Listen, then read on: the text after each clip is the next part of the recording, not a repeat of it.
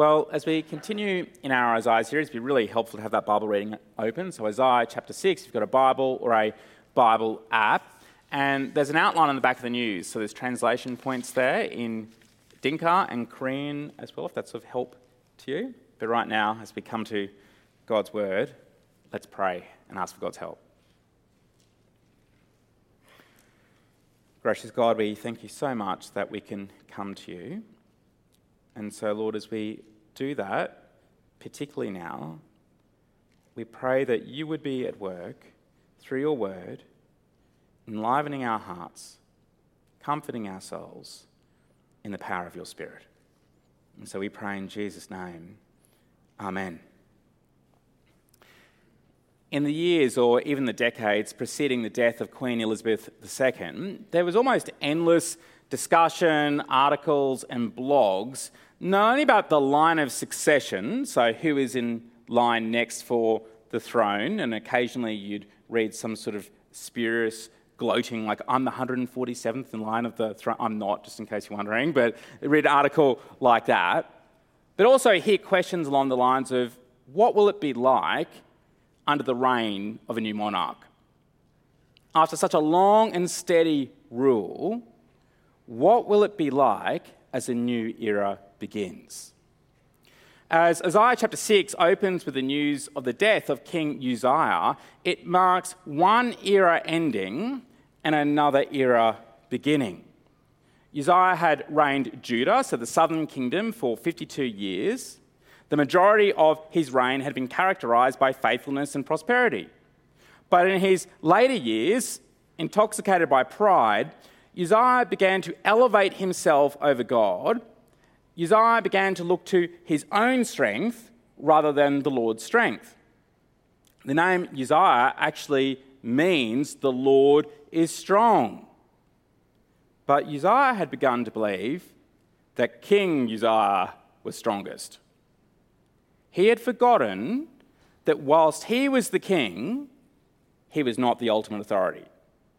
And so we can read in 2 Kings that because of his disobedience that had resulted from his own inflated self-importance, the Lord struck him down with leprosy, which afflicted him right up until his death. And that's where we pick up today in Isaiah chapter 6. And as Isaiah locates himself in this era-defining moment of time, a precarious time in between leaders, an opportune moment for Israel's enemies, such as Assyria, to attack, King Uzziah's death is symbolic. It's a parable of what is happening for Israel. Isaiah's vision raises the question not simply of who is next in line or what will this era be like, but it really raises the question of who really is in charge. So verse 1 of chapter 6. In the year that King Uzziah died, I saw the Lord.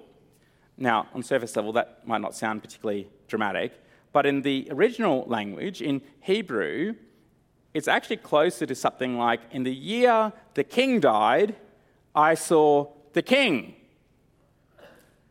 Or actually, in the year the earthly king died, I saw the heavenly king. So see what is happening in this vision. As Isaiah glimpses into the very throne room of God, he begins to see so clearly that it transforms how he sees himself and his people, along with how he relates to God.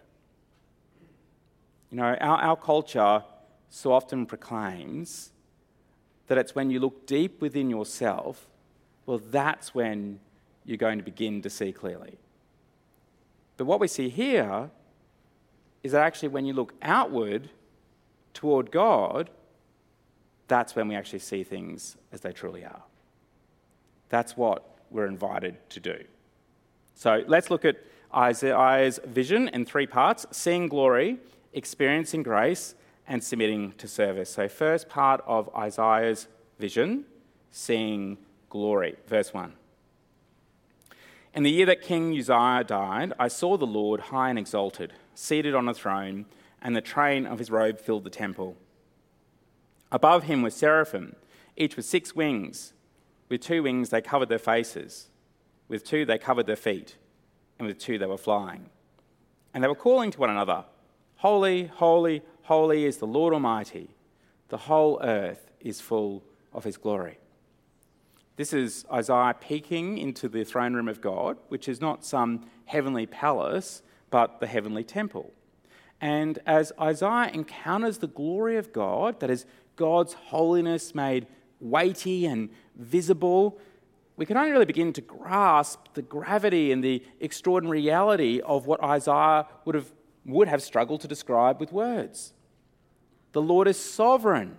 That is, he is high and exalted. There is no one superior to him. The Lord is beautiful. Just the trail of his robe fills the temple. Not even the whole robe, just the trail. The Lord is revered. So as the seraphim, these 6 winged creatures are flying about, they are singing to one another, "Holy, holy, holy is the Lord Almighty." Holy means that God is not only morally perfect, but also pure, righteous, and set apart. And of course, we know that the Lord isn't just holy, but he's holy, holy, holy. In Hebrew, the magnitude of something, if you're trying to describe the magnitude of something, you convey it with the repetition of words. So there was no way of just saying holy, holier, and holiest. So, for example, if I was trying to describe the weather this week in Toowoomba, if I really wanted to communicate how foggy it has been this week, I wouldn't just say there has been fog or fog. I'd say fog. And when you see a repetition 3 times, this is peak holiness. That means, as one commentator puts it, there is no one like him. He has no equals, no opposite match, no rival to his might, no competitor to his throne. At all the brilliance and strength of every person who has ever lived, every society, institution, and nation, and it would still be just a speck in the bucket compared to the magnitude of how extraordinary God is. God's holiness is so spectacular, it cannot be contained, and it spills out over, filling the earth. Isaiah is getting a glimpse of that. I think too often we can have a view of God that is far too small. It's really convenient to have a small view of God, because when we do, the smaller the view, the less seriously we need to take God. We can just treat God as an add-in, as an optional, of someone to fit in with our plans and our ways. But here in Isaiah's vision, we get a glimpse of just how grand God is. He's transcendent, that is, he's other, he's exalted. But he's also not distant. His glory spills into creation. So you note that even the mere proclamation of God's holiness causes the whole building to shake. So in many ways you think, well, this must be the best seat in the universe. Isaiah had the best seat in the universe. But know that this whole experience doesn't cause Isaiah to think that he's reached, peak VIP status, that he has the, global achievement for frequent flyer points or something like that. He doesn't think, yes, I've made it. Look how he responds in verse 5. "Woe to me," I cried. "I am ruined. For I am a man of unclean lips, and I live among a people of unclean lips. And my eyes have seen the King, the Lord Almighty. Woe to me." Isaiah has just been pronouncing woes to Israel because of impending judgment, but now, having encountered the glory of God, he pronounces woe to himself. Isaiah isn't proud with some sort of inflated sense of self having been admitted to this inner circle, but in the presence of God, not only does he recognize his own sinfulness, he says, "For I am a man of unclean lips." Not only does he identify with his sinful people, "I live among a people of unclean lips," but he also grasps the incompatibility between his brokenness and God's perfection. He says, I am ruined. Isaiah understands that he is totally out of place in the context of God's perfection. Often, when people think about spiritual encounters with God, they're often described as serene and tranquil.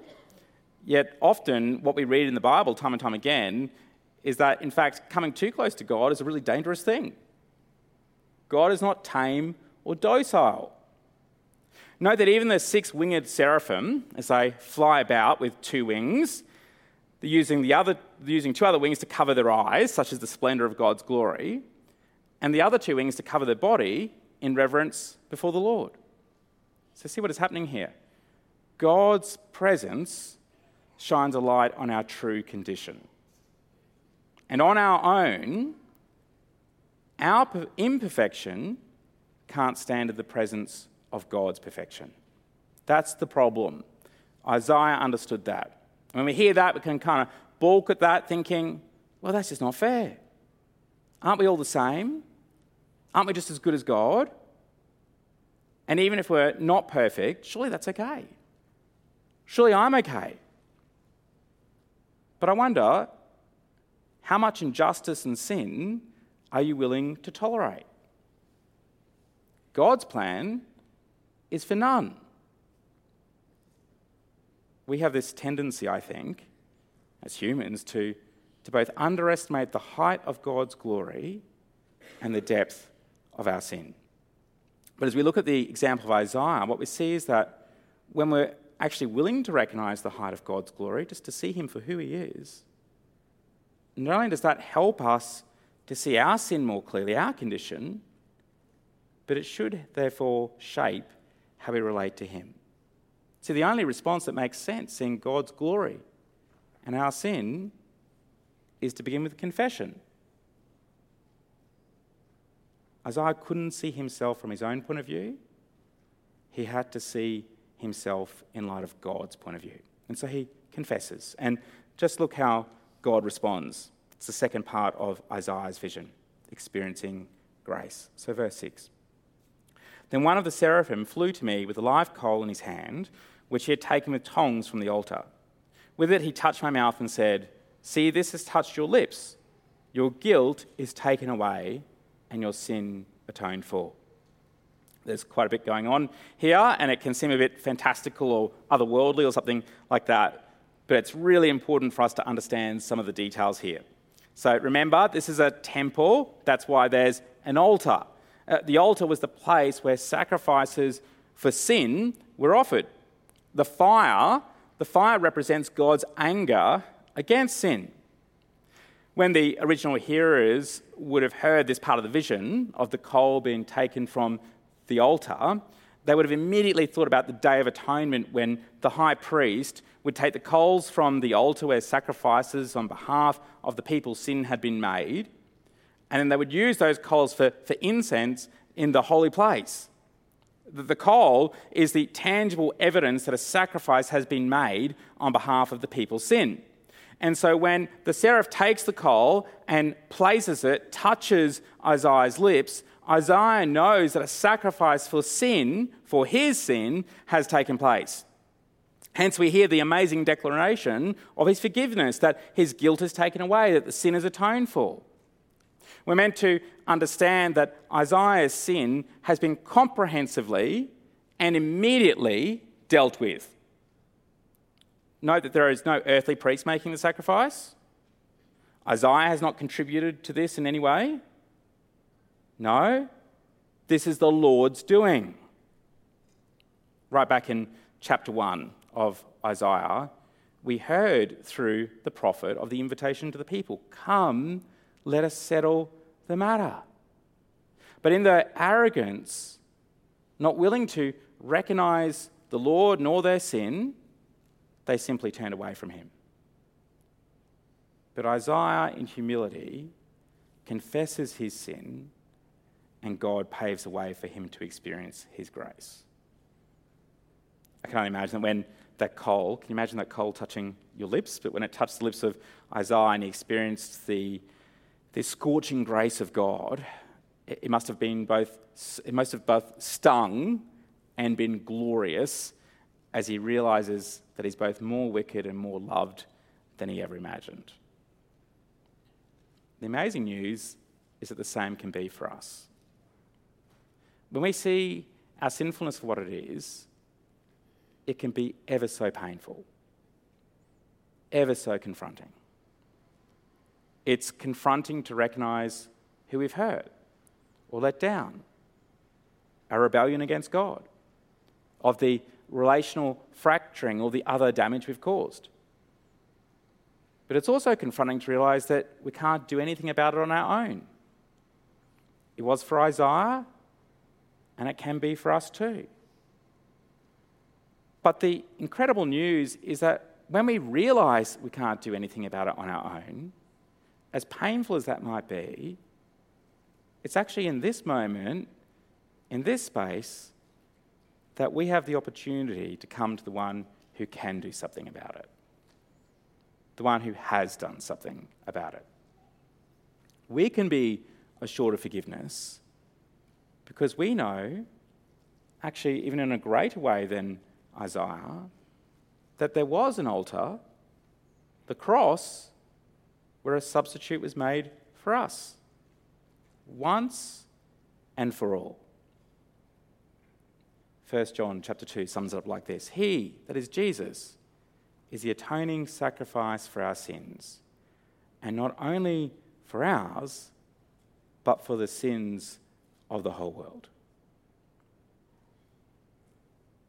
Follow what's happening for Isaiah. When we see who we are in the light of who God is, that is, when we see just how glorious God is, and when we nestle ourselves into his grace, the only thing that then makes sense is to get on with orientating every part of our lives in service to the King, no matter what the cost. And that's exactly what Isaiah does.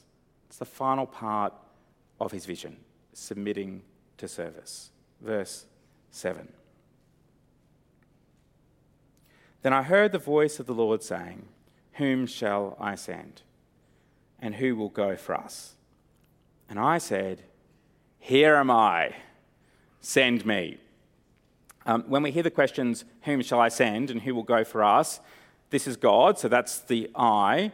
This is God consulting with those assembled, that's the us. And what's remarkable, I think, is that Isaiah is so grateful for the grace that he has received, this free gift of forgiveness from God, that he's only too happy to jump in at the opportunity to serve. There's no holding him back. It's, "Here I am." And what's amazing is that Isaiah, says yes before he has even heard the task. I know what you're thinking. That is a total rookie error, isn't it? I love his enthusiasm. How could he say no to the holy God who's taken away his guilt? How could we? It feels a bit like when a friend of yours might ask, "Could you please do me a favour?" And there's two types of responses. Some immediately respond, "Sure." And others might say, "Maybe, but tell me what it is first." But his eye is keen. He's all in. How could he say no to God? Until he hears what the Lord is requiring him to do. Verse 9. He said, that is the Lord, "Go and tell the people, be ever hearing, but never understanding. Be ever seeing, but never perceiving. Make the heart of this people calloused, make their ears dull and close their eyes. Otherwise they might see with their eyes, hear with their ears, understand with their hearts, and turn and be healed." When Isaiah heard that, his heart must have sunk. And so he responds in verse 11, "For how long, Lord? How long must I do this for?" And God's answer, which we see unpacked in the following verses, is until judgment is brought to completion. He's warning Isaiah, this is going to be a thankless and difficult task. There's nothing comfortable about it. God is in effect saying, everything you preach will never be understood. people are not going to respond. In fact, the clearer that Isaiah warns that judgment is coming, the more strident and hard the people will become towards that very message. In all four Gospels, we hear these words repeated. Jesus uses these words as a warning to those whose hearts were hard towards him. This is not God creating a trap for people. He's not tricking them out of being saved. This is part God bringing the time of judgment forward, like a tree cut down. This is part God giving the people over to the desires of their own heart. Don't forget, God has given them countless opportunities over generation after generation for them to turn back to him. But as they've chosen arrogance towards God and indifference to his message, God is now going to give them that in full measure. But how does Isaiah respond? Even though he must be reluctant?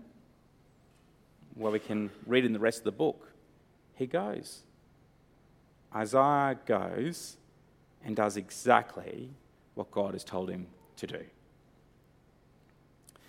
Many years ago now, on the bus to uni, one day I was listening to a talk on how to follow God one step at a time. And I remember that as I heard this talk, I realised that whilst I believed, I trusted in Jesus as my Lord, if I was honest, I really kept on trying to squeeze God into my plans. There were certain things, actually, that I really didn't want to do if God asked me to do them. I had a 10-year plan. Most people are surprised that it was only 10 years, but it was a 10-year plan. And there are parts of it, of course, that I didn't know, and so I was really happy for God to fill in the blanks. I entrusted him with the blanks. And I really wanted him to bring my plans to fruition. Looking back, as I see that, it was such an arrogant view towards God. But in that moment, on the way to uni on the bus, listening to the talk, I burst into tears because I remember feeling convicted by God to rip up my plan. I had been treating God like an assistant instead of the Lord of all.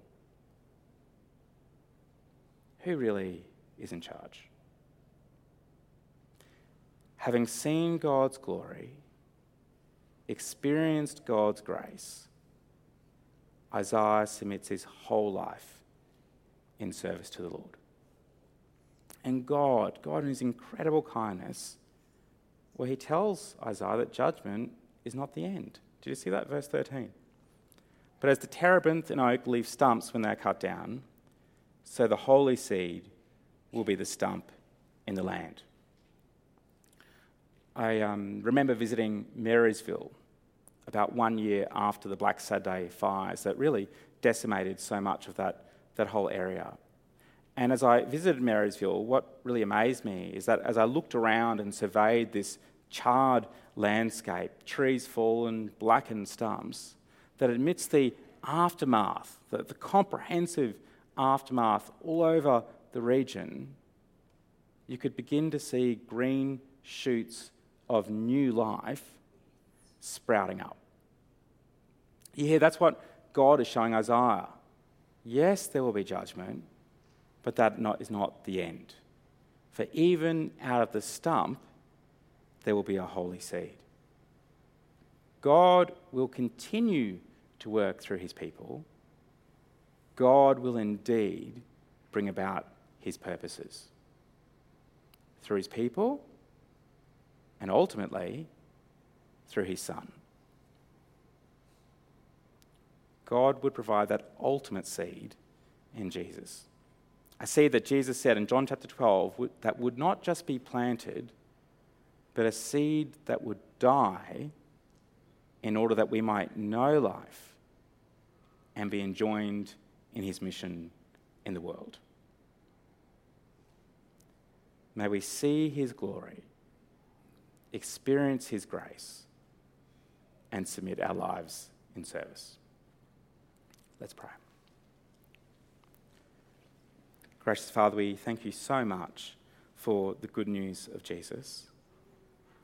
And Lord, we thank you that you have revealed yourself to us in your Son.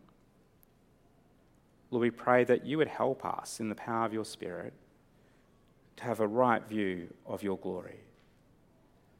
And Lord, as we see you for who you really are, would you please shine a light in our hearts that we might see clearly who we really are. Lord, as those two things, two aspects of vision come together, we are only too aware of our need to run to you, that we don't have a leg to stand on. And so, Lord, we confess we are so sorry. Lord, we thank you for the grace that you offer us. We thank you that it's because that the Holy See, that Jesus died for us, that we can rejoice in the forgiveness that you have brought through him. And so, Lord, in response to your great love and mercy, please help us to lay our whole lives down for you. Every facet, every domain, that we might serve you for the rest of the days of our lives. And so we pray in Jesus' name. Amen.